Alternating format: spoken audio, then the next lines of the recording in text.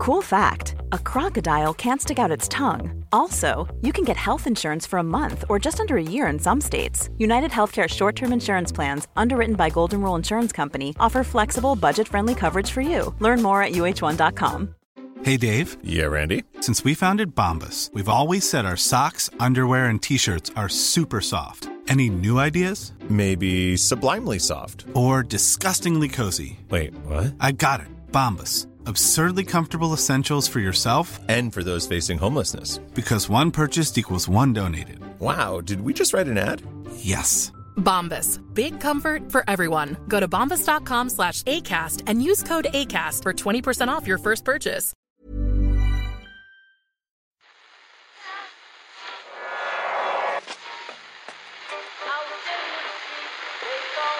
What time is that? That's the second time it's gone off. They never go home, they never go home, they never go home, those boys. That's... Yeah, they have asked for that, really. You can laugh. That was the World Cup. I'm a little bit of an idealist, but having said that, I want to be like me. But you don't know what you're talking about. What did you know? I managed to stay alive for 6 years. I'm going to leave it there. I'd say it to your face, not say it to you now. Come down Swansfield and we'll see them, won't we? What you doing down here, you shawny man? This is the Irish Times Second Captain's Football Podcast on a busy day. Mario Balotelli possibly on the way to Liverpool. The entire Real Madrid team on the way to Man United if Paul Scholes has his way. And Malky Mackay going nowhere in particular for the foreseeable future, at least not to Crystal Palace, after the untimely for him release of some fairly damaging texts and emails sent between himself and his ex-director of football, Ian Moody. A lot going on, Ken and Murph. You look excited. Big day. It's exciting to be here in a position to talk about all of these exciting events with you, Owen. They're very exciting. Did you just have a soundboard on your chest? You just press buttons and something? No, it's exciting to be here. That could have been said at any point of any of the Irish Times I shows. wholeheartedly endorse this product, service or podcast, Owen. Richie Sadler is popping to the studio today and Gabriele Mackay will join us. Gabriele on the Balotelli story and Richie on confidence as a striker. How do you get a bit of it? How do you hang on to it? And more specifically, why does Shane Long not seem to have a huge amount of it when he's got a chance to score a goal? Long's been named in the Ireland squad today. So a bit of a theme there. Good old-fashioned number nines. Number nines. Not Lofthouse style. Malcolm McDonald, of course, Super Mac. Andy Carroll. Dion Dublin. You're gone for a very particular type of number nines. You really have gone for the classic bulky... Mark Hateley. Mark Hateley, yeah. I was going to throw in Dixie Dean, more of a goal scorer. Nah, Dixie was getting far too many goals for the number nines we're talking about. You mean a kind of a goal every 3 games type number nine? If you could erect a 7-foot wall, 7 foot by 3 foot wall, and position him maybe slightly to the right of the D, 25 yards out from goal, that's the guy. That's my ideal centre forward. He's not going to run the challenge, of course, being a wall, but he's going to make sure it sticks up there. You know, if you hit it up to him, you'll get second balls. Yeah, you'll get second balls. Probably would make him stick either. But anyway, you know the type of player I'm talking about. Let's get into Ken Eardy's report on sport. Might as well start with the most salacious story. How could they be so vile? Is the headline in the Daily Mail. Here we've got a big story by Matt Lawton about Malky Mackay and Ian Moody, the now resigned director of football or sporting director at Crystal Palace. Now this is an amazing story. It really is. So I don't know. I mean, where do we even start? I suppose we start when Vincent Tan arrived at Cardiff City. He appointed Malky Mackay. Over time, friction developed in the relationship. He didn't like some of the signings that Malky Mackay and Ian Moody, who was then the football director at Cardiff City, were making. He felt they were overpaying for signings. We remember this is a big story all last year. Oh, Vincent Tan was the pantomime villain in everybody's mind. We all looked at him. Everything that's wrong about football today encapsulated in one man. Yeah. Vincent Tan. Well, Vincent Tan made it easy. He did make himself the bad guy by doing things like changing the colour from blue to red and saying various silly things. Wearing a jersey outside of his shirt. No, wearing those sinister leather gloves. So wearing those leather gloves really looked. They just didn't look. I mean, they did. I didn't. It's hard to trust a man wearing gloves quite that leather. Yeah, and he did look like he did. I mean, it was clear there was friction, but as far as we could see from the outside, there's this big bluff Scotsman, Malky Mackay, a football man of the old school, who's put together. He might as well have been called Jock McStrap. I mean, there's no. That's the most Scottish name you've ever heard. He is. He's an old-fashioned football man, And Vincent Tan was a very much a new model football owner, and there was. It just seemed like chalk and cheese, really, to use a football cliche from the 1970s. So, anyway. Friction develops, and Tan keeps trying to get Mackay to resign, and he's like, I will not resign. You can pay me off. And this went on. Remember, it was around Christmas last year, it sort of came to a head. And, essentially... Mackay, I remember, even was on Match of the Day after he got sacked, getting a lot of sympathy. People were like, it's just so unreasonable what's happened here. You've done a good job putting this team together in there, and your owner just doesn't understand the game. Changing the colours from blue to red and various other things that he's done. Anyway, Mackay started suing Vincent Tan for £7.5 million for wrongful dismissal. So that was what was happening. Now, I must admit, Owen, that in the lead up to the World Cup in May, I was not paying a lot of attention to this particular legal battle between Malky Mackay and Vincent Tan and Ian Moody. Ian Moody also involved there. And I missed, Owen, the following apology following statement, I should say, from Mackay to Vincent Tan. This was in May when he announced, "Today, I have reached a settlement agreement dropping all claims I have made against Cardiff City Football Club. I did not want to be in litigation, and I believe that it's in the best interest of all parties to have a clean break and move on. The club's owner, Mr. Vincent Tan, invested heavily in the club and supported our decisions in our push for promotion to the Premier League. Without him, this would not have been possible. If I have caused any offence to anyone during this time, especially to Vincent Tan, then I apologise without reservation." On the same day in May, Ian Moody also issued a statement. He'd been fired a couple of months before Mackay. He said, "Wherever mistakes were made during my time at the club, I wish to apologise for any part that I played in them and for any offence I might have caused, particularly to Vincent Tan and all City fans." Well, that seems like a pretty dramatic turnaround by both men. Really was, and a dramatic turnaround which completely passed under my radar, I have to say. I don't remember anything about it. That's excusable at the time. I don't think any of us were focusing on that particular story. And I suppose looking at that story on the face of it, you might have thought, wow, something seems to have happened there. Something has changed in the fundamental power relation between these two. I mean, there we had... wounded dignity on a monument, Malky Mackay demanding justice, demanding satisfaction, and suddenly here he is apologising for any offence he's caused, particularly to Vincent Tan. That you almost thought, I wonder if something happened there to make him change his tune so radically. And as it turns out, something had happened.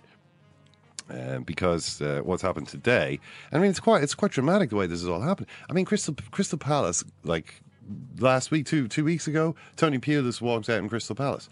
The reason being that he couldn't agree on transfer policy with the club.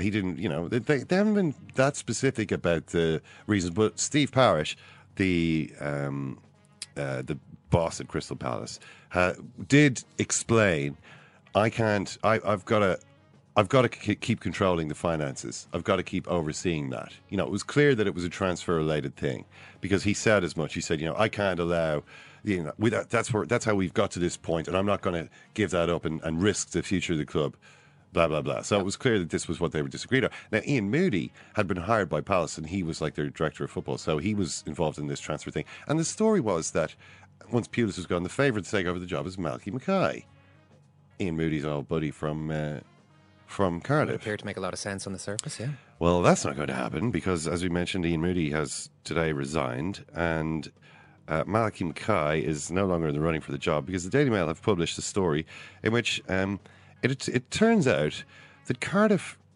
started to investigate these transfers that were going on and ended up compiling substantial dossier on Mackay and on Moody, which they sent to the FA some time ago. They also essentially they were looking for. They were looking through these transfers. Tan believed that some of the transfers, players were there was overpayment going and they on. employed a legal firm who managed to get a court order to seize a lot of, which is quite interesting, seize a lot of the messages from Moody. Yeah, I haven't heard of this. Now they actually, his house was searched and computers and things like this were taken from his house. But it was not a police search. Yeah. It was done by a private company that had obtained a court order enabling them to search his house, which I found remarkable. I've never heard of that before. Although I suppose, can bailiffs do that? You know, a bailiff is like a private entity. Can they turn up and go into your house and take your stuff? Are they legally allowed to do that? Well, repo men. That's what repo men do, isn't it? Yeah. So I guess it's and apparently there's cases in which. Say in civil cases, if one party fears that another party will destroy evidence, it's possible to get a court order to obtain the evidence before it's destroyed, so you don't end up with a big bonfire full of bank statements or whatever out the back, So anyway, one way or the other, on combing through all this evidence, they discovered a few things. I mean, or at least they say that they found certain things. For instance, and I'm reading now from the Daily Mail's article. They say the law firm are understood to have discovered a series of papers relating to certain transfers that were not included in official transfer documents. Investigators also discovered the authorisation of payments to agents for deals in which there was no evidence of their involvement. One £600,000 transfer included an additional £600,000 fee to an agent. It's quite a lot of money. But of course, the thing that's actually hit the headlines here is not really the stuff to do with agents. Which in itself is pretty explosive. Yeah, this is a series of essentially their private communication with each other, and between Mackay and Moody. Between Mackay and Moody, although I think they also say and others involved in the club, and they've got a sample of some of these offensive text messages, and they don't say who sent what to who, but they've got on the arrival of South Korean international Kim Bo-kyung. Effing chinkies, F it. There's enough dogs in Cardiff for us all to go around, says one to the other on the signing of this Korean player. On the football agent Phil Smith, go on, fat Phil. Nothing like a Jew that sees money slipping through his fingers. On an official of another club, he's a snake, a gay snake, not to be trusted. On a list of potential signings, not many white faces amongst that lot, but worth considering. On a young player who had a female agent, I hope she's looking after your needs. I'd bet you'd love a bounce on her falsies.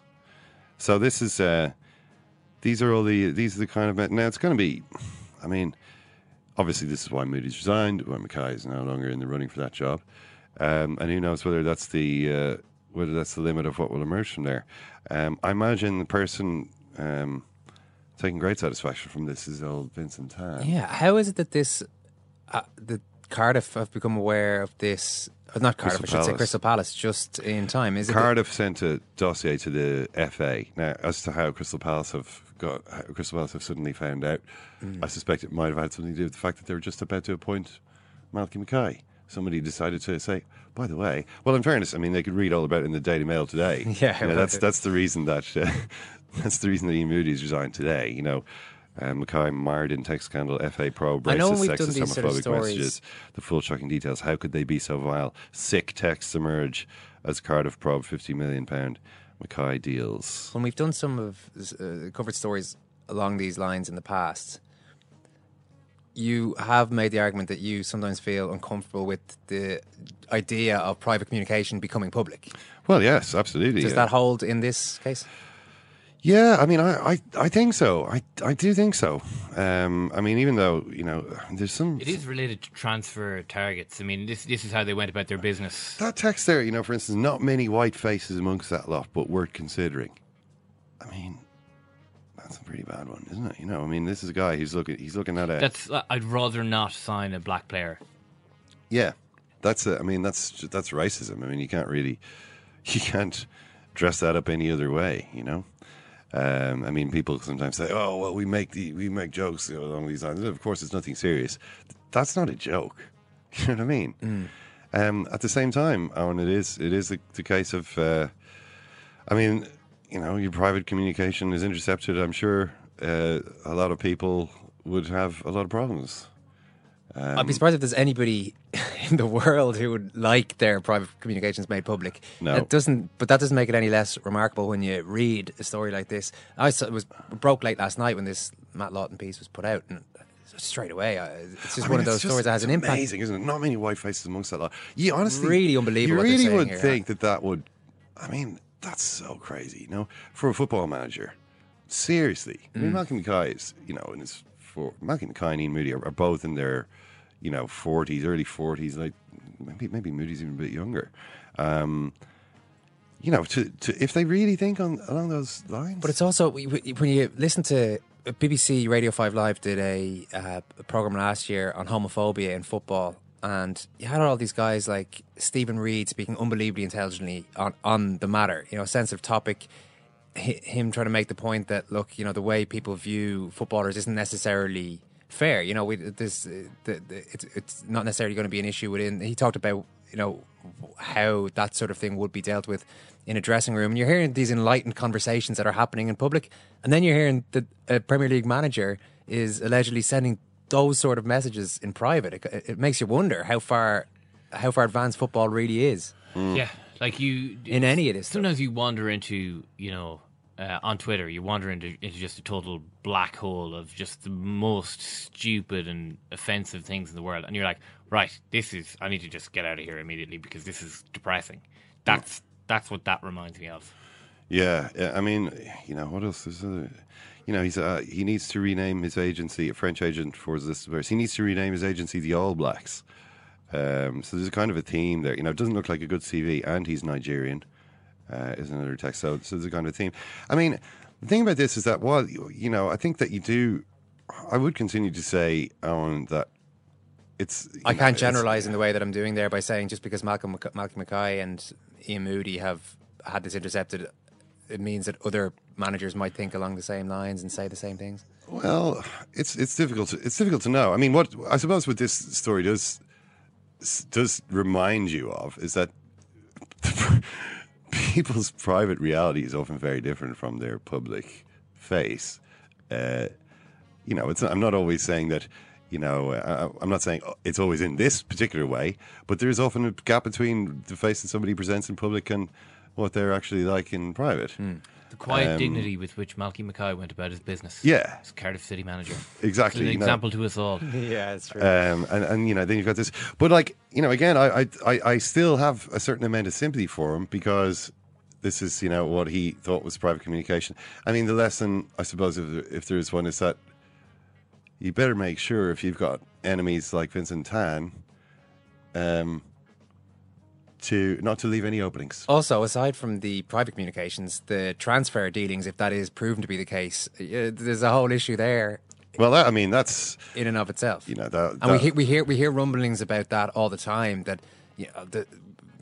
there could be dodgy goings on, and even as high as the Premier League in terms of how transfers are conducted and what managers may or may not be taking out of it. Yeah, in a way, though, I mean, while that's arguably.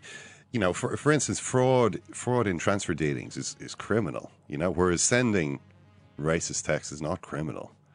But which do you think is more damaging to your career as a potential football manager? I mean, you think in the texts? Well, if this story was just about transfer irregularities, would it even necessarily have been on the back page? I'm not sure. I mean, maybe it would.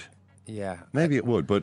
It's elevated into a kind of a huge story. It's one of those stories that there's not a sentence in it that you don't find fascinating. Or speaking for myself, that I didn't find fascinating. Is you're getting more and more surprised as the thing goes on. That's what everyone is interested in. The chance to peep into what's really going on, in behind the sort of public facade, and you get to see this. Whereas with transfer irregularities, I think maybe.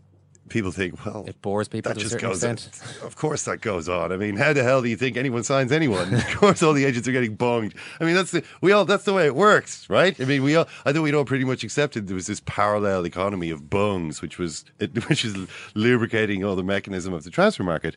But when this is going on, honestly, I was shocked by that. The idea that I would have thought that managers at this level and this shows how stupid I am, I suppose, but a manager at that level could not surely afford to have racist views.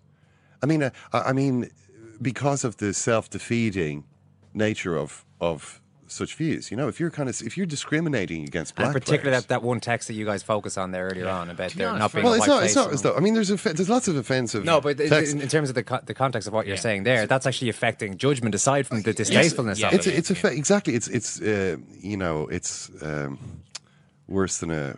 What is the phrase? Worse than a crime, it's a mistake, or something like that. It's like the thing that when you watch, say, a rugby manager speak, or say the GA, like managers who reach the top in their professions, a lot of the time you just look at these guys and say, right, they're obviously really, really smart, and that if they have failings as a manager, it's down to something else, but they're really, really smart guys that get to a position. The Premier League is the biggest league in the world. It's a huge multi-billion-dollar industry. The money you're getting paid. He was suing Town for $7.5 million. That's the kind of money we're talking about. But I'm sorry, but those texts and emails, they're the texts of idiots. Like, they're actually really quite dim people. Yeah. And that's what really strikes me more so than anything else. It's like, okay, to be a racist and to get to be a high up figure in a Premier League club is one thing, but to be that stupid. Yeah. That's what's really shocking to me. Because it's like, if you are...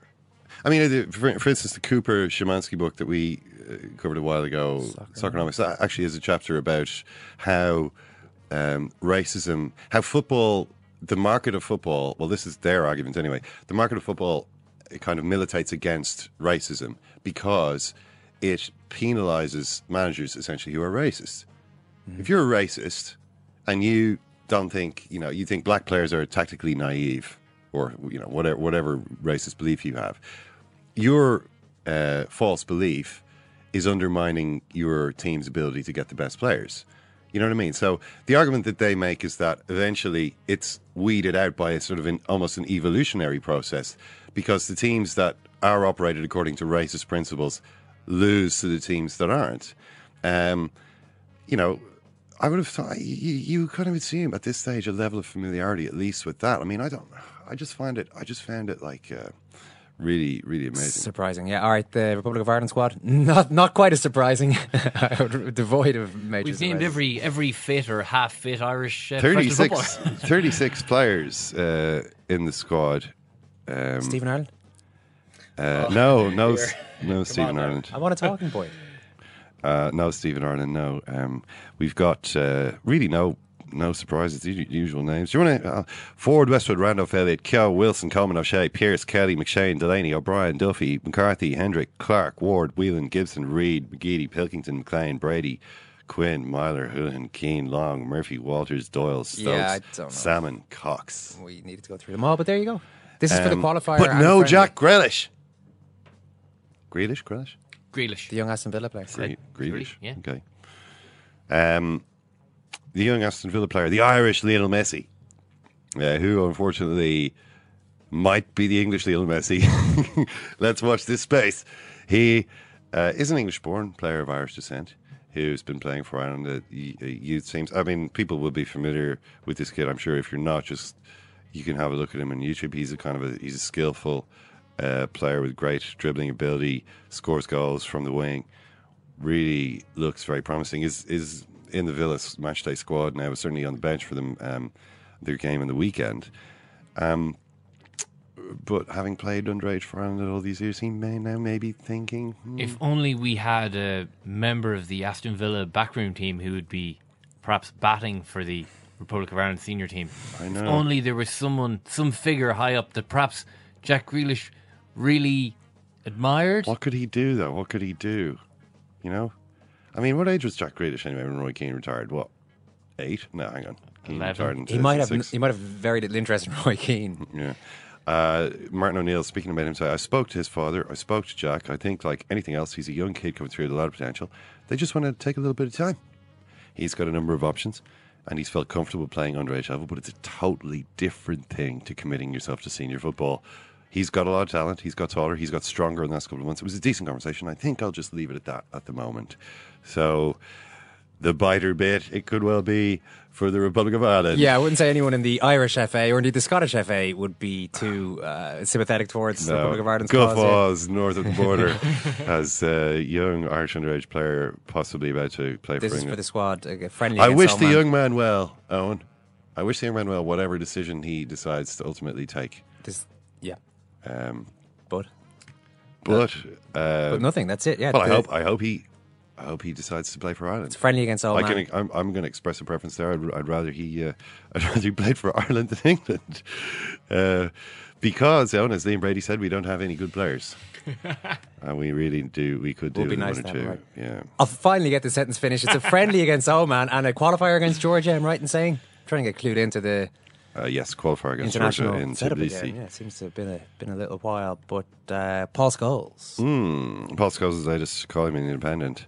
Well, let's just say revolution, not evolution, is what he is urging for Manchester United.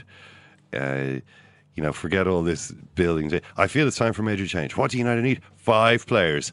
Not 5 players with potential. 5 experienced players for now. He means, I don't think he means for now as in, and then 5 more in the next transfer window, as in for right now. They go into the team and immediately improve the team. 5 proper players who can hit the ground running and turn around a situation that looks desperate. They've lost 1 game, by the way. Lost 1 game and finished 7th last season. So yeah, but come on. Yeah, but anyway, my 5 would be Xabi Alonso, Sami Khedira, Rafael Varane, Angel Di Maria, and Mats Hummels. It would be one very big check for Real Madrid, admits Scholes, given that 4 of them would come from that club. It would be hard to land them all. Yeah, I'd say it would, actually. Although maybe not that hard to land 2 of those 4, because Sami Khedira, according to Carlo Ancelotti today, he's in the last year of his contract now and has refused a contract extension. I think his preference is to join Bayern Munich, but whether or not Guardiola is interested in him is another thing. Angel Di Maria has also refused the contract extension for Real Madrid and has told them he wants to leave. Khedira, according to Ancelotti, Khedira has not said that he wants to leave, but Di Maria has said that he does. So it looks as though Di Maria will go somewhere, but Real Madrid are looking for so much money. We will mention that, I think, with Gabriel Mackay. Xabi Alonso, I think, is... I don't think it's very realistic to go to the same club and ask for 4 of their players, even if at least one of them wants out. But in particular, Xabi Alonso. Liverpool bought 3 Southampton players. Yeah, this club is Real Madrid, though. Sure. Although, are any of these players first team players for Real Madrid now? Will he be? Will Alonso be this season? I'm not sure. I mean, they've got Khedira, they've got Toni Kroos. I mean, Toni Kroos does the job that Xabi Alonso does. But I would have thought Alonso was above Khedira in the pecking order, though, no? Not in a team with Kroos, because Kroos will be doing that job. Yeah. Kroos is a very, very similar player to Alonso, I would say. He's got a lot of the same kind of characteristics. So, yeah, I mean, I think there is a point... Well, Scholes is maybe not quite the point that Scholes is making, but there is something to be said for signing the cast-off players from Barcelona and Real Madrid, because they sign so many good players and so many of them don't make it, or they get bored with. I mean, look at Di Maria. Di Maria is the best player in the Champions League final, Man of the Match award in the Champions League final. Great season for Real Madrid last season. He was one of their best players. Why are they selling him? Because, well, they're Real Madrid and they've got, James Rodriguez, and they've got, they're trying to sign Falcao. They're also about to get a totally disproportionate price for him. Yeah. Because Manchester United are panic buying now, so it looks like they might get 45-50 million for a reasonably good player. In fairness, I mean, you would take that for Di Maria, but I mean, it's a bit... What I was thinking here was the way in which, say, Chelsea have signed Fabregas, an unwanted player at Barcelona, who's going to be, I mean, on the basis of his first performance for them in the Premier League, is going to be brilliant for them. Arsenal have got Sanchez, who, again, should still be at Barcelona. I mean, if you think back, Wesley Sneijder left Real Madrid and went to Inter, won the treble. Mesut Ozil, Arjen Robben. They a lot of really good players end up being forced out of those clubs by politics, and there is something to be said for picking those guys up. But at the kind of price they're talking about for Di Maria, I'm not sure it makes sense. That's Ian Kennedy's report on sport. Hairdryers is a metaphor for the current of hot air generated by various blasts of temper. The hairdryer with which Alex Ferguson was famously associated. He threw a hairdryer, I think, at David Beckham. I always thought that he threw a hairdryer at David Beckham. Is that right? No.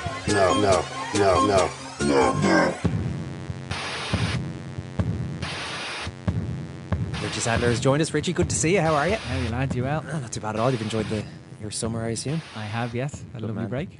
Shane Long we want to talk about, who didn't make the most auspicious of debuts for Southampton, coming off the bench and heading a chance wide, which unfortunately is indicative of Shane Long from time to time. He gets in positions. He's a player that everyone likes, I think, or certainly most Irish fans have a lot of time for, but he's a striker who doesn't score enough goals. What can be done about that?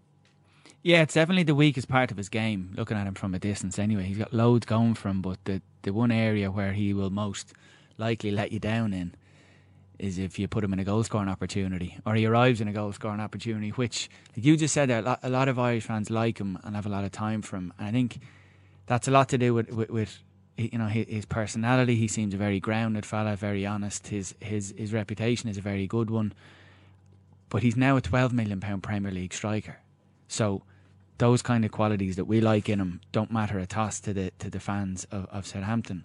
And if he continues to do that, he's going to get absolutely hammered. Yeah, Ken made the point earlier on in the week that if you're a £500,000 buy from a League of Ireland club or whatever it might be, well, that'd be a pretty decent fee. But if you're a bargain buy or whatever it might be, you're going to be seen in a certain way. But if you're £12 million, you're £12 million. And people don't care what your background is; they expect goals if you're a striker for £12 million. It's expectation. You're bought to deliver. You can't spend £12 million and be considered a punt, or be considered, this fella over 6, 12, 18 months will deliver into somebody we can rely on. You've got to go in and do it instantly. And he's had a bad start. You don't want to hammer him, but it's only been one weekend gone. But you don't get the time afforded to someone who only costs $500,000 or might be a few years younger, or who's clearly got loads to develop. He's a full international that's cost $20 million. He's been in the Premier League for years, so pressure's on. The weird thing about him, watching him, is that it's not as though everything he does goes astray. It's just the shots and the attempts on goal that don't go where they're meant to go. He passes the ball around, he heads the ball to his teammates, that all is fine, and then suddenly when he has to try and put it in the net, he loses his accuracy. So it's obviously a mental issue. Yeah, he does look... He never appears to be overly confident in scenarios like that. And I'd agree that it is probably a mental issue. And you're talking here about confidence and self-belief. And it's hard. It's the one area... I think people often talk about confidence and how important it is to footballers, and particularly how important it is to strikers. I think it's important to everyone. Like, if you... In your job, like, if you're lacking in self-belief, and like you go on to do your TV show and you genuinely believe that you're no use, and that you're an imposter, and that you shouldn't be there, and that if when it really comes to it, you're going to let down the people that you work with, it's hard to do the job. And if you're a striker, if you're in any other position, you can generally get by. If you're a centre half, you can time your jumps better, you can throw your weight around. If you're a midfielder, you can get by with just running, covering ground, shielding your defence, doing donkey work. When you're a striker, often, and I used to look at Torres as a really good example of this. I used to do this as well, actually. When you believe that your goal scoring abilities are shot to bits, when the one area of the match you most fear, which is you being in a position where you're expected to score, if that's what you're afraid of, then putting all your effort on the other stuff, tearing after full backs, or coming back and making fouls in the halfway line, or throwing your weight about and conceding free kicks. People generally start using phrases like, look at him, he's trying too hard, or he's not for the want of effort. And you all of a sudden turn a really negative scenario into one in which you're praised. But all you're doing is you're disguising the fact that you're still terrified of getting in front of the goal because you believe you'll miss when you get there. Genuinely terrified. There, is it as bald as a winger has the ball, you can see there's a pass on for him, but you're not sure you want to get in on the end of that through ball because you'll miss? I remember in the first couple of years of me playing first team football, I was like that. I would just get you, and it's so easy to, when you're looking at a player and you know what to do, and it's quite easy to spot. You just running yourself into areas where the likelihood of being in a goal scoring position is lessened. So you mightn't be in the box as quick as you would normally be. You wouldn't get to the 6-yard box as quick. And it is because the one thing, like we're doing now, whatever amount of minutes Shane Long was on the pitch last weekend, the one moment that we all remember is the potential goal scoring chance that he missed. So when you're in a frame of mind where you're not sure of yourself, or you're lacking in self-belief, you know that if you're not in those scenarios to miss, you're probably not going to be discussed. No one's going to discuss, do you remember Shane Long and didn't track the fullback or didn't win a header? No one remembers Unless that. people are really paying attention. I think Alan Shearer did a piece on Torres. He might have been still with Liverpool at this stage. Maybe he joined Chelsea, but the piece showed a couple of chances for him to get into the box, which he just didn't take. And it seemed like a very clear example of what you're talking about there. Confidence was low and he just didn't want to get in with a chance. And whatever about 12 million, if you're talking about 50 million or whatever for Torres, you'd kind of like him to... Torres is extraordinary because he was at the heights that he was at. Yeah. Like Shane Long hasn't been at that height. I obviously never was. But it's to get to a scenario where, like Torres, I don't know if there's another example of someone who has plummeted from where he was to where he is in quite that way. How does it start off, do you think, that someone... I mean, because everyone is fairly confident in the beginning, you know, when they're... do you think? Yeah, you know, I mean, our kids mostly... Do kids have problems with confidence in front of goal? Didn't we discuss it, the fearlessness of youth, didn't we? Yeah, but I mean, you know, I'm serious. It's like, you know, you just, I missed that, but like, we go again. And, but at some point then, I mean, certain players then start to actually develop a fear or kind of complex about it. I mean, how would you pinpoint that? I mean, does that come from, is it something as simple as a single incident? Is it like something that only certain personality types are vulnerable to? I think, like, you have to accept, like, footballers aren't all clones of one another. I know people like to talk about footballers and they generally use the phrase footballers and then come out with a load of generalities and the conversation stays in those terms, but they're all made up differently, and some scenarios won't faze players. Like, you throw a 17 or 18-year-old on the first team pitch, he'll feel like he belongs. Tim Cahill at Millwall did it. He was... And every pitch he's ever been on, I always got the impression he believed he was the best player on the pitch. I would never have had that attitude at all. So I think it's very complex area because, and it's not unique to footballers. Like, bring it back here to your own jobs. Like, surely you've lacked belief at some point in the job you've been doing. Yeah, absolutely. Yeah. Right. Well, there are times you might do an interview, you might do whatever, and think that wasn't great. And how did you deal with that? Forgot about it. Well, yeah. Well. I think that's what Robbie Keane does. I'm not necessarily forget about it. I guess I've done interviews where I've had a look at what I thought it did wrong. And this might sound unbelievably cliched, and just maybe try and be a little bit more clued in the next time. But anytime I've done an interview where I felt it's been wrong, I don't think I've necessarily prepared for it as well as I could have. Whereas professional footballers, I would have thought, they're always going to be preparing well. No. Why would they always be preparing? Well, they're paid a lot of money to prepare for these games. I break the link between your wage and your preparation. I just would. Right, being paid a lot of money just means you're being paid a lot of money. Well, they've got a lot of time. I mean, they're this is their job. Well, I suppose my job is to interview people, so I should be well prepared for every interview. But just the odd time, one might slip. But it's the moments of self-doubt. Yeah. Like, sometimes they're fleeting moments. Like you said it right. You've had an experience where you weren't happy with how you did. You looked at why, you put it right. That's a very, like, step-by-step logical response to lacking in self-belief. Not everyone can do it in that way. And like, they don't. What do we, like, you must, I'm dying to hear how you deal with these Well, the things. Robbie Keane interview. Robbie Keane, yeah. When you ran out of questions, it's one of your first ever interviews. Yeah, that was me heading the ball wide of the cup. What was that like? From 4 yards. What was that like? Yeah, it was. I mean, I remember my cheeks reddening and the scornful laughter of Robbie Keane and his family. I'm probably imagining that sound. Well, no, he did ask. Is it your first day? Is it? Yeah, he did. Yeah, he did. But that's because Robbie Keane's got the ability to think on his feet. You know, as we've seen many times during the years, and I'm maybe more of a elegant central defensive type of player, or possibly goalkeeper. Did it affect you? Did it affect me? Not really. No. I mean, I remember it. On the day, did you not feel? No, actually, because in fact, I remember I came back with a couple of quick fire questions once Robbie Keane had put me on the back foot. You see, I remember because he was sponsoring some game, or no, he was being sponsored rather by a game called TIF. It was they were hoping that it would become a Pro Evo or FIFA type game. It was This Is Football.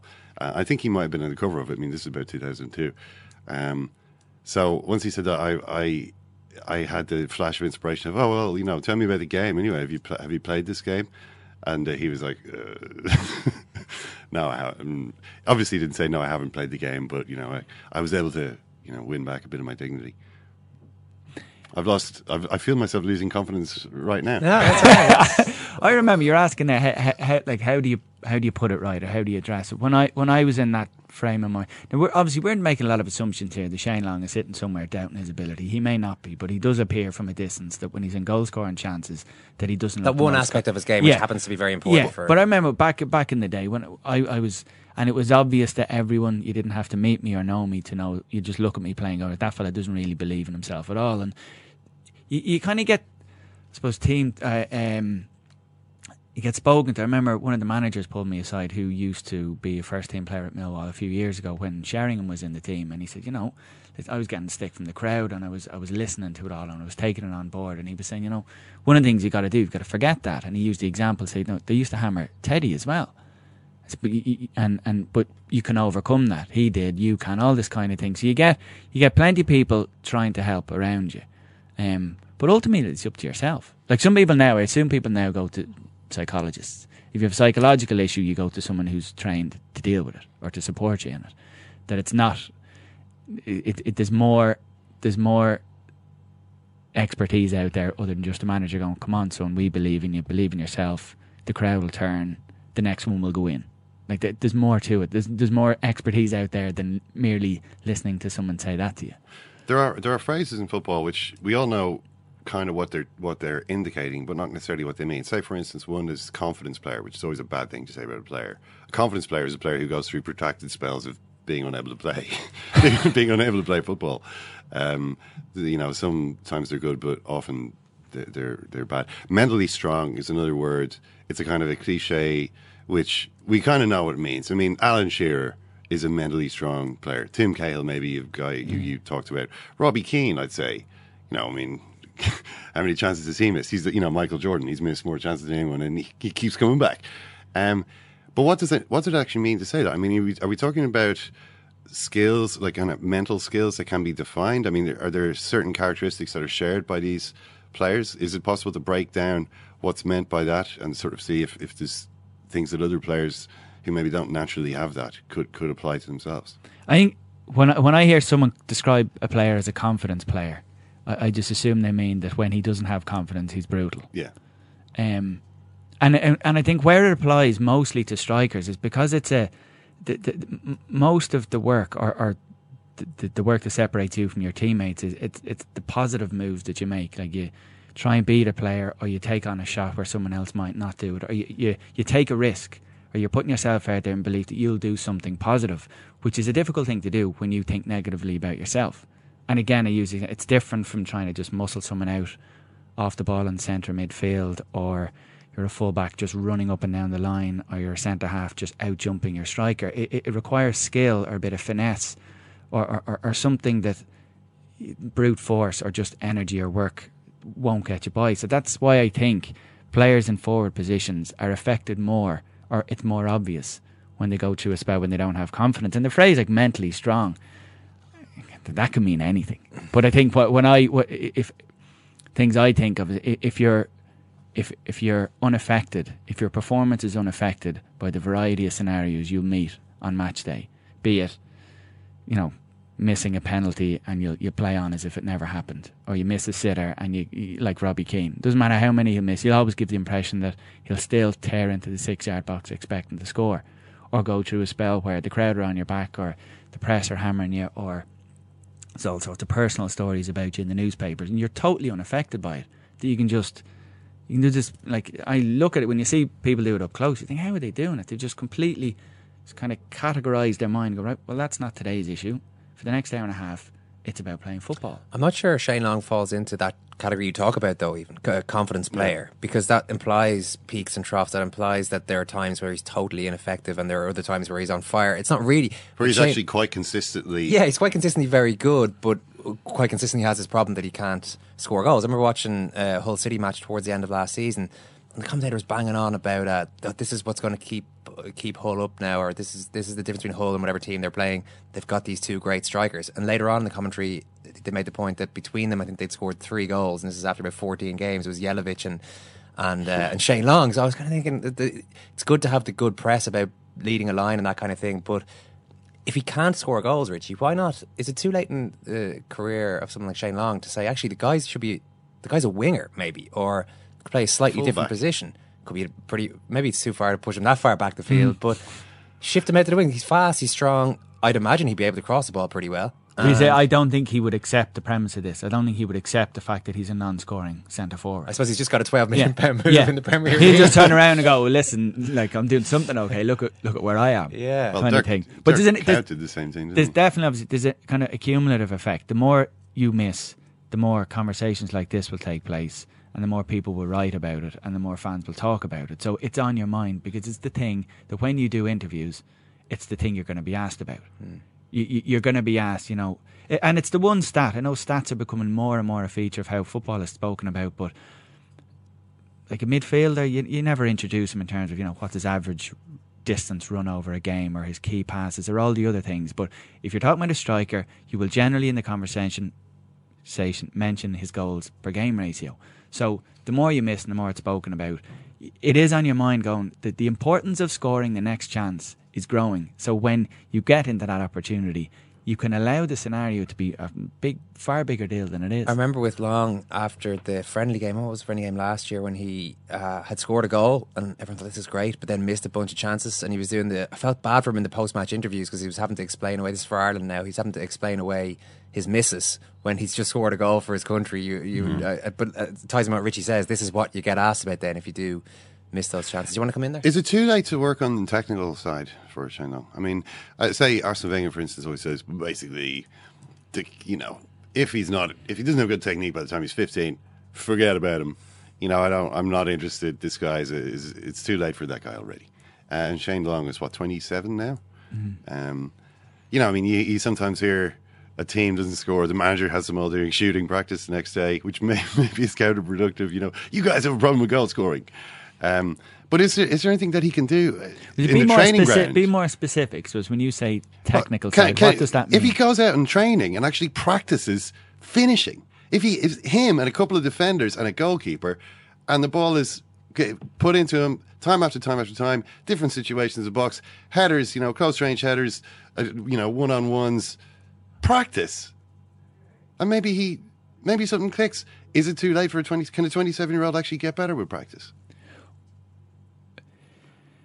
I suppose it's different when you're talking about you developing your technique. Yeah, coaches do say, isn't there a window of development in your younger age? What did you say? Wenger said at the age of 15, you're done. A ridiculously young age. Yeah. Effectively, look, if it's not right at that age, it's never, forget it. You're done. But it still doesn't mean that adults should stop training or stop preparing for scenarios that are going to come up in a game. And I would imagine Shane Long and all the other strikers at Southampton and every other club, a part of their training regime is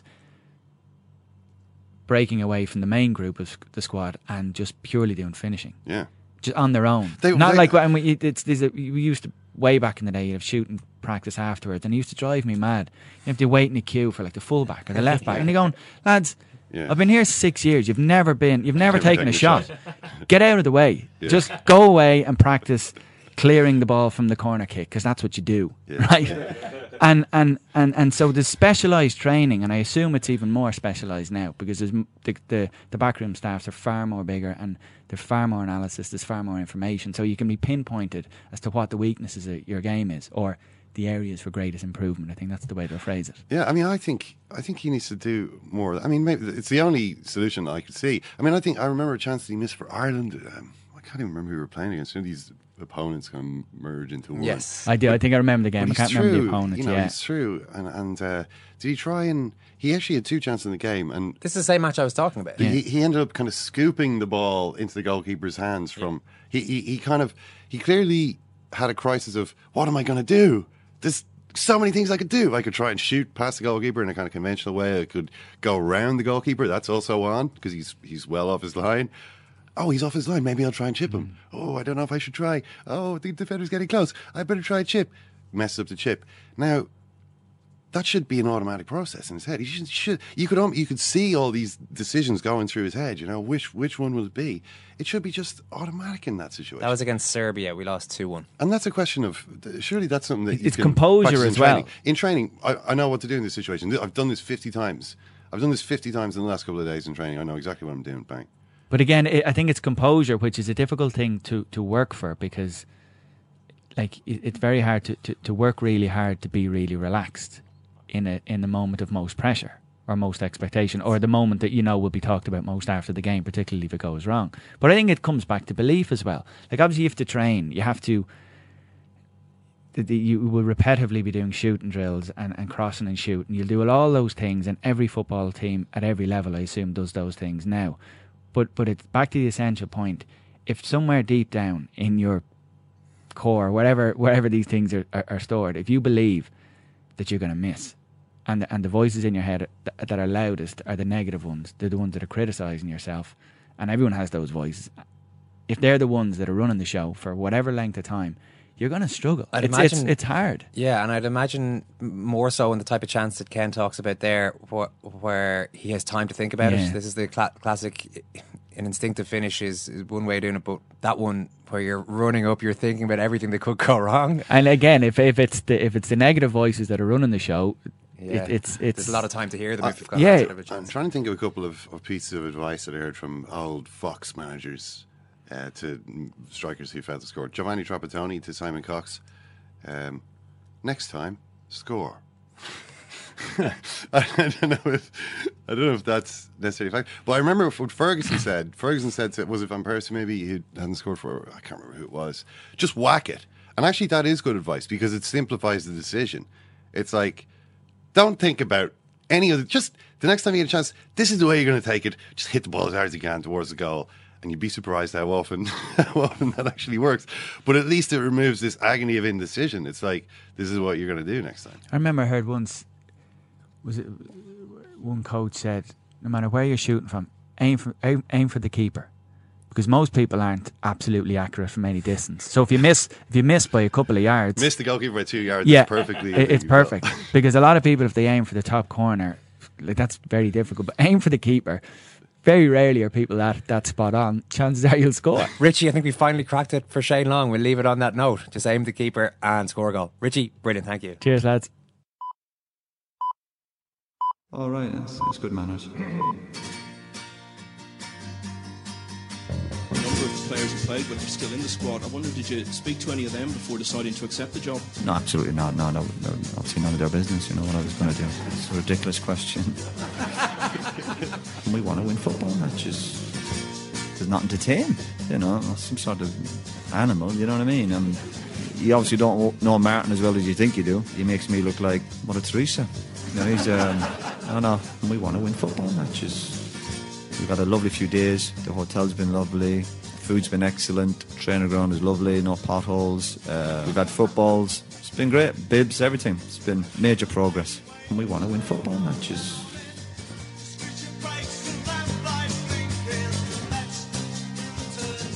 That advice is fairly similar, Ciarán, to what you hear Gaelic footballers, I should say, be coached. Aim for the crossbar when you're going for the goal, because unless you're unbelievably accurate, you won't hit that crossbar. It'll either go just above point or just below 3 points. Yeah, Emmett Bolton was talking to us just a couple of weeks ago about that brilliant goal he scored against Monaghan, and he said that Kieran McGeeney had spent 6 years basically telling him to aim for the crossbar. Really? It's up to that level, they're still talking in that way. That's but I mean, it's kind of interesting, Ken, you talking about, Shane Long had too long to think about that, you know. Obviously it's a totally different thing altogether, but like the couple of years I played senior football for Milan, right? About 10 years, I scored so few goals, and every single time I was in a position to score a goal, I blasted the ball over the bar.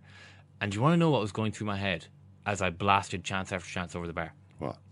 Absolutely nothing. Nothing at all. Nothing at all. Got the ball. The vacuum of deep space. Swung. That's basically what we're talking about here. So, got the ball, immediately transferred it onto my left foot, kicked it extremely hard, and the velocity that the ball was travelling at just immediately rose the ball above the bar, safely going over for a point. You didn't even think aim for the crossbar? No. And every single time that it happened, I was like, that's the one chance I'm going to get in this game.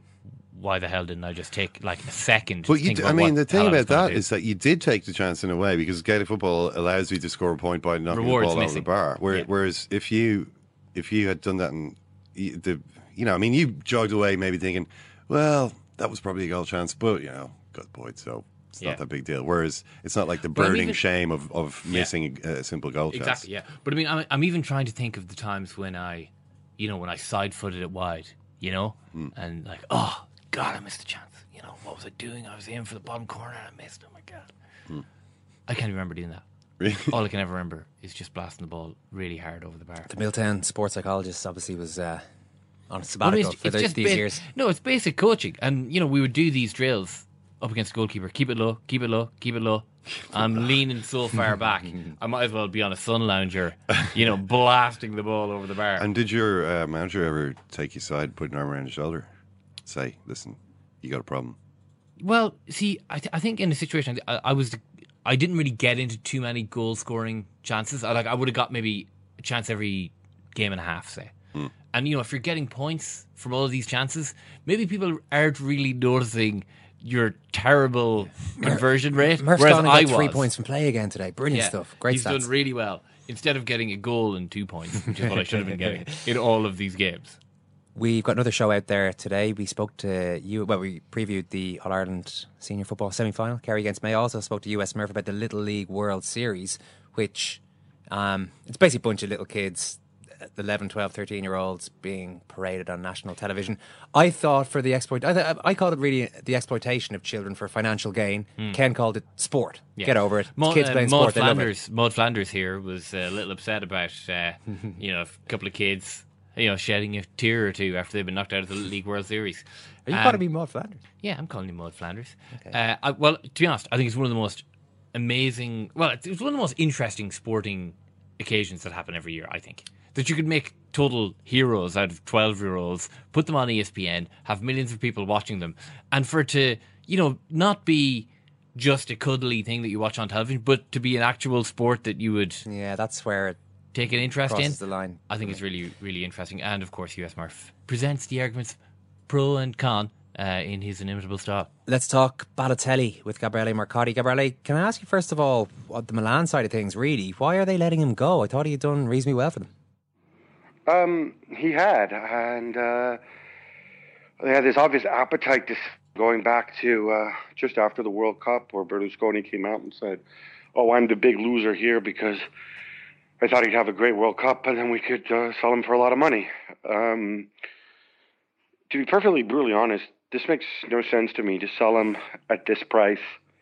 Certainly the reported agreed upon fee, £60 million. I don't know if there'll be bonuses or add-ons or so on, but if that's the number, this is an absolute steal, I think, for Liverpool. The risk-reward situation is just tremendous, and I think it's a colossal screw-up from Milan. There's already Milan fans who are angry about this, and I think the relationship between Mino Raiola, Balotelli's agent, and Adriano Galliani will be scrutinized further, and rightly so. Right, well, what has the relationship been in the past? Is that a rather poisonous one?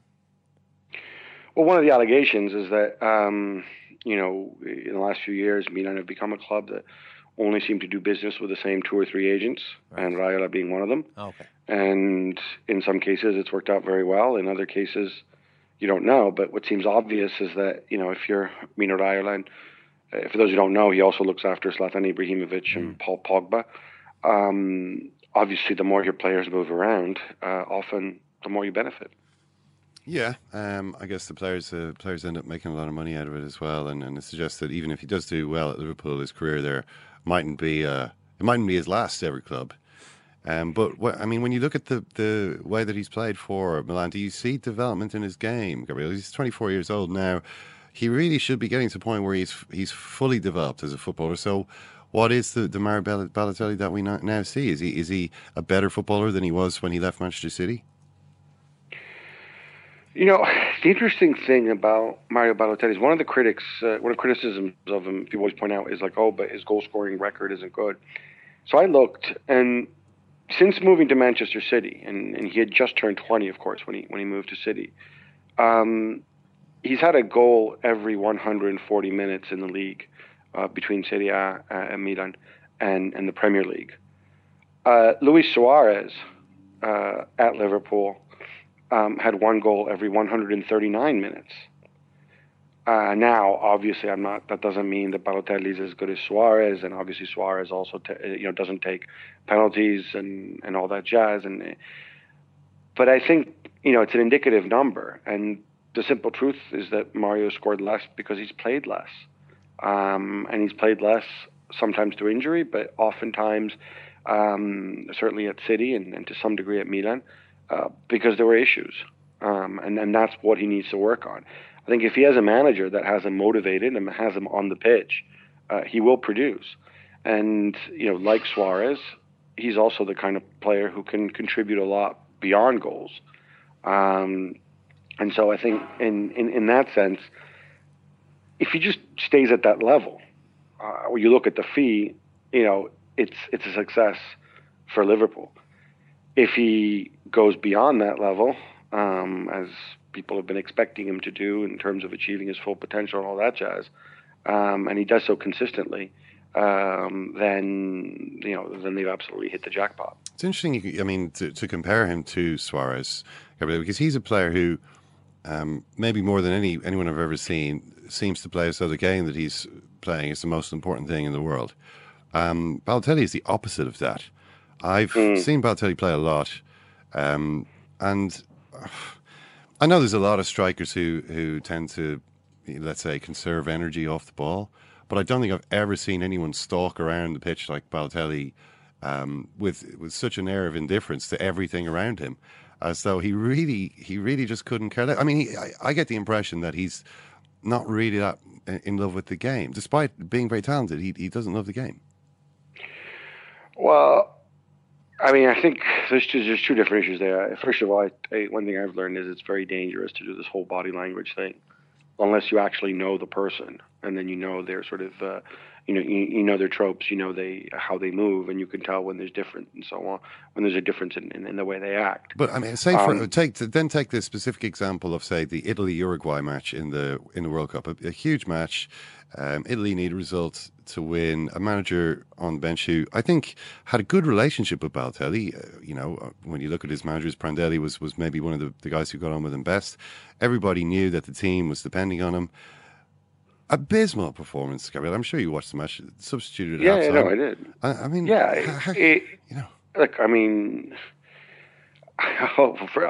There's no question that he played badly. He missed the one good chance that he had in the first half, and then he could very well have gotten himself sent off for that ridiculous, boot to the head of Alvaro Pereira. But again, there's somebody who goes in and tackle like that. Is that somebody who doesn't care? Or is it somebody who cares? Yeah, I think it is. Stupid way. Another match that I saw him play was Arsenal against Manchester City a couple of years ago. That was the one in which he did get sent off.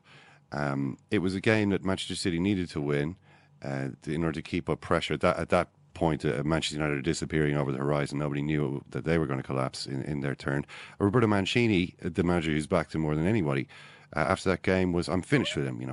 I'm absolutely finished with him. Because what he did was the act of somebody who didn't care.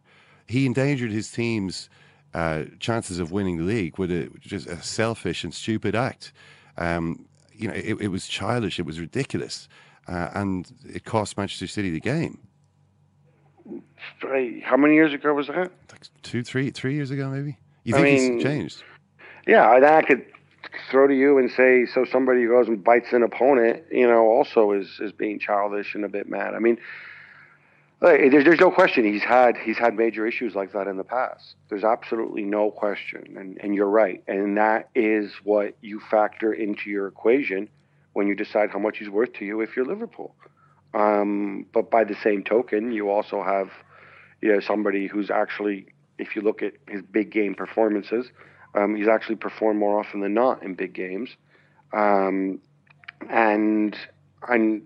this is somebody who, if you could harness it in the right way, I'm not so concerned about the body language. People questioning, his psychology, all this jazz.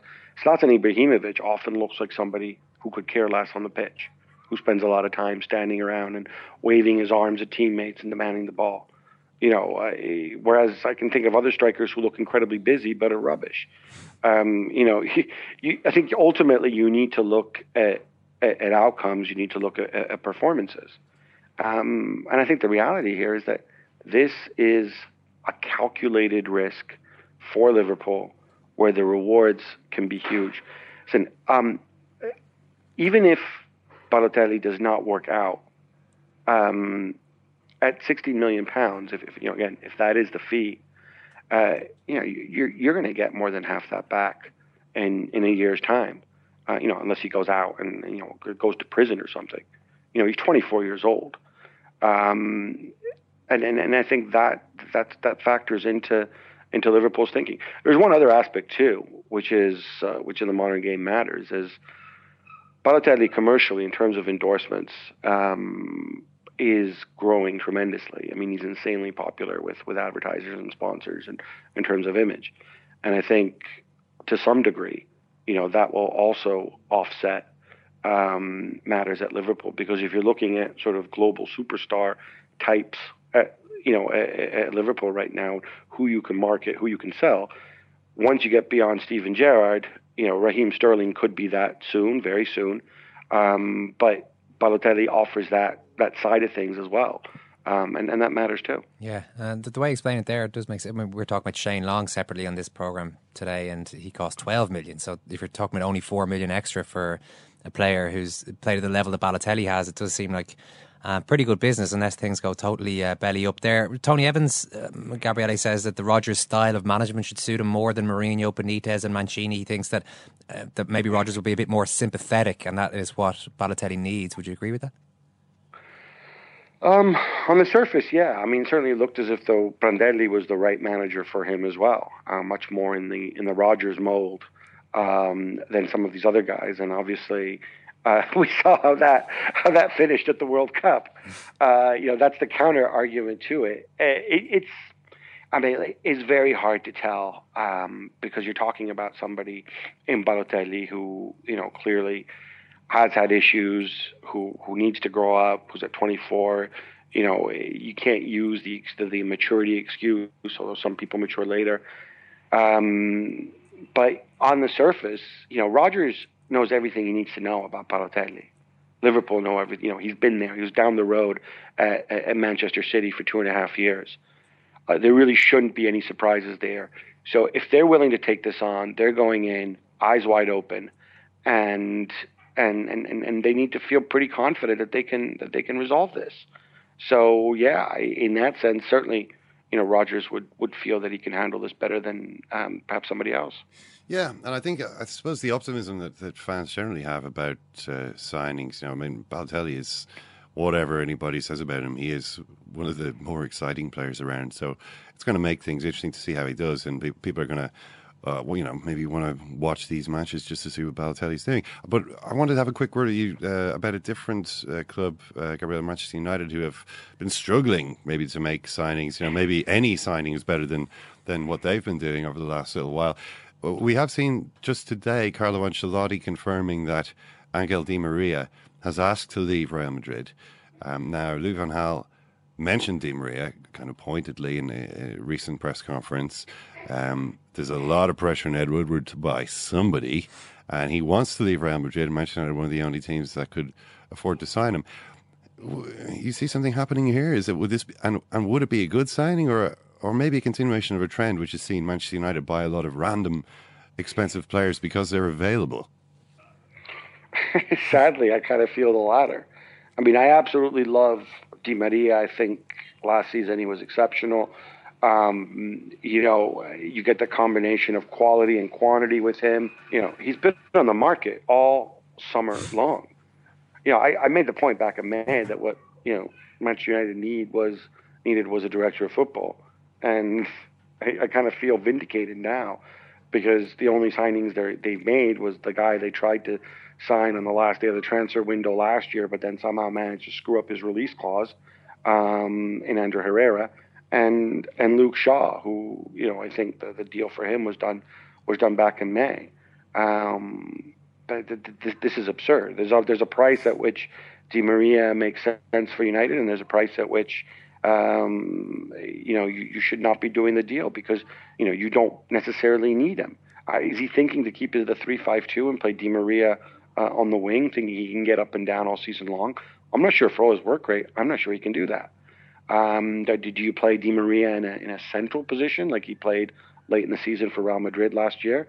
Okay, but then what do you do with Juan Mata? I mean, there's so many questions, and yeah, this does smack like somebody sort of pushing this Di Maria story. And if the PSG said he was too expensive for them, they were quoting sort of 70 million range. You look at Di Maria's age and you ask yourself, 70 million pounds, really? It makes no sense at all. And again, I think a lot of this is that's not coincidental. That Di Maria's agent is Jorge Mendes, who's another one of those guys who can get big deals done, and seems to dictate a lot of what happens out there. We seem to be down to about 3 or 4 agents who control all these top guys. Seems to be the same names pop up time and again, but that's maybe something we'll discuss in more detail at another date. Gabriele, brilliant, thank you. My pleasure, boys. Gabriele really strong there, Ken, and the idea that this is bad for Milan and a no-lose situation for Liverpool. I suppose the only issue, and this is something that John Giles talked about in the past with Balotelli, is that there's not an issue unless he disrupts the dressing room. And then it isn't a no-lose situation. Then even if he performs okay on the pitch, the overall risk-reward ratio maybe is swung the other way. Yeah, I mean, I think back over Balotelli's career, and I can't think of too many instances where he's disrupted the dressing room. I don't think he's had... He's reasonably popular with his teammates. Okay, he had a fight with Roberto Mancini. Maybe that counts as disrupting the dressing room when you're grappling with your manager at training. But, he is popular with his teammates. He hasn't had... I can't think of any poisonous problems. No, it's mostly... It's just that he's been a disappointment. You do, Mario, more so than to your teammates. Sorry? You do it to yourself. Yeah. Mario. Those fireworks were damaging nobody but potentially Mario, his house and his friends. He's a chronic disappointment. That's been the problem with him. And it is fair to say that, okay, he's 24 and there's every possibility of him maybe becoming more consistent, or maybe I don't know. I mean, I just don't think he really cares all that much. I mean, he's been a hugely talented guy all his life who I think has been able to coast. I think he's kind of been able to almost reach the top level of the game without making the sort of effort that a lot of players have to make. He's never really developed the habit of consistency. He's usually just in a different mind space.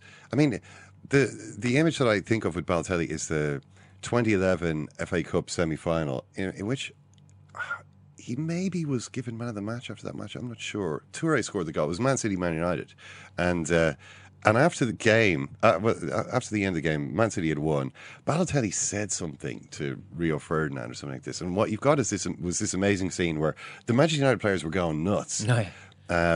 And they were all growling Balotelli, trying to have a go. There was Anderson there, there was Nani, there was the heavy Rio hitters. Ferdinand.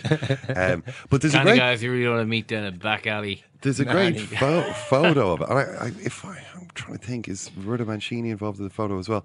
Essentially, all of these guys are in kind of pushing and shoving each other around Balotelli, and every one of them his face is contorted and he's screaming. Apart from Mario Balotelli, who's just got this totally calm, this complete serene expression on his face, and it's just like he's always kind of the opposite to what everyone else is. I mean, it's just it's an amazing thing that he's got. I mean, I think he could well be a good player for Liverpool, but the odds are that, as with every other club that he's been at, it's not. But see, the thing is, he if he flatters only to deceive at Liverpool for 16 million quid, it's still good. It's still good. Yeah. I mean, if you're asking me right now who's going to have a bigger impact on Liverpool's season, Adam Lallana or Mario Balotelli? I mean, I don't think there's any question. I mean Lallana costs nearly 10 million more. Yeah. And he's older. Lallana's 2 years older than Balotelli. There is the 24 years of age, so you're not going to, unless it spectacularly blows up, you're probably going to sell him for a similar fee. Or, as Gabriele mentioned, if he goes through the roof, then the fee. So suddenly you've got one of the world's best players in your hands. So and he's going to move in 3 years. Right, I mean, you're selling him at 27. Just the latest on that is that they have agreed that fee, 16 million between the clubs. Balotelli, they have to still finalise the personal terms. That side of things, according to BBC here, this is as we speak, mid-afternoon, Milan said in a statement, Mario Balotelli left Milanello's Sporting Centre at 1:30 local time after saying goodbye to his teammates. Before leaving the premises, the striker said goodbye to members of Milan's press office. So Milan's press office just making it clear that we're all good pals with Mario Balotelli. Well, you do have to say that this is a pretty interesting signing. You know, whatever. I mean, Liverpool may or may not win the league this season, but a lot of people are going to want to be watching to see what happens now. Yeah, and they have a better chance. I think with 24 definitely, you know, Balotelli, Sturridge, Coutinho, Sterling.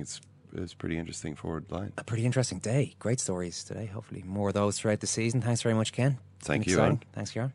Thank you, Owen. Thank you, Ken. Thanks so much for listening. You can drop us an email, secondcaptains@irishtimes.com. You can check us out on facebook.com/secondcaptains or follow us on Twitter @secondcaptains. Take care and enjoy the other show we have out there today. We preview the All-Ireland football semi-final between Kerry and Mayo on that one. Bye.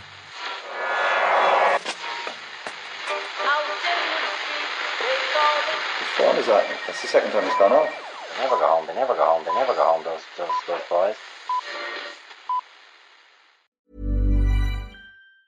Mom deserves the best, and there's no better place to shop for Mother's Day than Whole Foods Market. They're your destination for unbeatable savings, from premium gifts to show-stopping flowers and irresistible desserts. Start by saving 33% with Prime on all body care and candles. Then get a 15-stem bunch of tulips for just $9.99 each with Prime. Round out Mom's menu with festive rosé, irresistible berry chantilly cake, and more special treats. Come celebrate Mother's Day at Whole Foods Market.